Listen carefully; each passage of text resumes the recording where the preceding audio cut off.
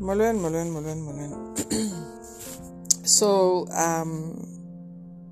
yesterday, Umpomi and I were talking about, how women always say, when you leave a relationship, you must leave a person whilst you with them. And I've never truly agreed with that and understood it. But we were breaking it down, Izolo Uguti. Firstly, the mistake people say is that leave a person whilst you with them. You can't leave a person whilst you're with them if they're still trying, if they still showing you what this relationship matters to them, if they still showing you what they're sorry, for their mistakes, and if they really are trying to make things work. So that will not work. But if a person is not trying, then it's easier for you to go through the stages of healing whilst you are still with them. So the first stage you go through is pain of what you have allowed yourself to be put through, and also pain of what you have allowed yourself to go through because you said yes. Pain of the years you've invested in this relationship, the dreams you've had about this relationship, and pain of your heart just being broken over and over again, and sometimes over the same things. So there's pain, and once you move from pain, it's anger of why can't this person get it right? Why can't this person see that they're causing me harm? Why can't they change? Am I not good enough? Am I not worth it? Pain of the years that you've spent trying to work at this. And after pain, you feel rejection, that this person doesn't care.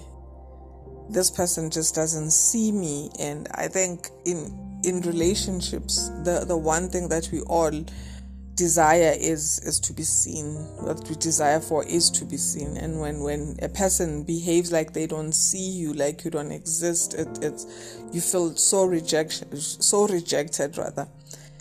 And after rejection, it's just despondency. You're just despondent. You just don't care anymore. You just like oblivious to whatever they're doing. They call, that's fine. They don't call, that's okay. You don't care. You honestly do not care. And after being despondent, the last stage is, and askisba zalwane ngizotugana, is zero fucks given. You don't give a rat's ass what this person is doing. You don't give a rat's ass if this person is there. Like, awunandaba. Even when they try to engage, you don't engage with them on the level of I'm trying to fix. You engaged on the level of this is where I'm at, this is what you did, and this is how it made me feel. But I'm just letting you know so that you don't go and harm another girl. You don't go and harm another boy, because this goes both ways. Another man, let me not say boy, Shem. So, once again, you cannot go through all these stages if a person is trying, they're really making an effort. But if they're not making an effort and they keep on doing the same thing over and over again, expecting to get different results, it is so easy to go through these stages. The stages are painful, but it's easy to take yourself through these stages. And one day you wake up and you realize, I don't miss this person. I haven't spoken with this person for a day or 2 or 3, and I'm gefana. I'm good.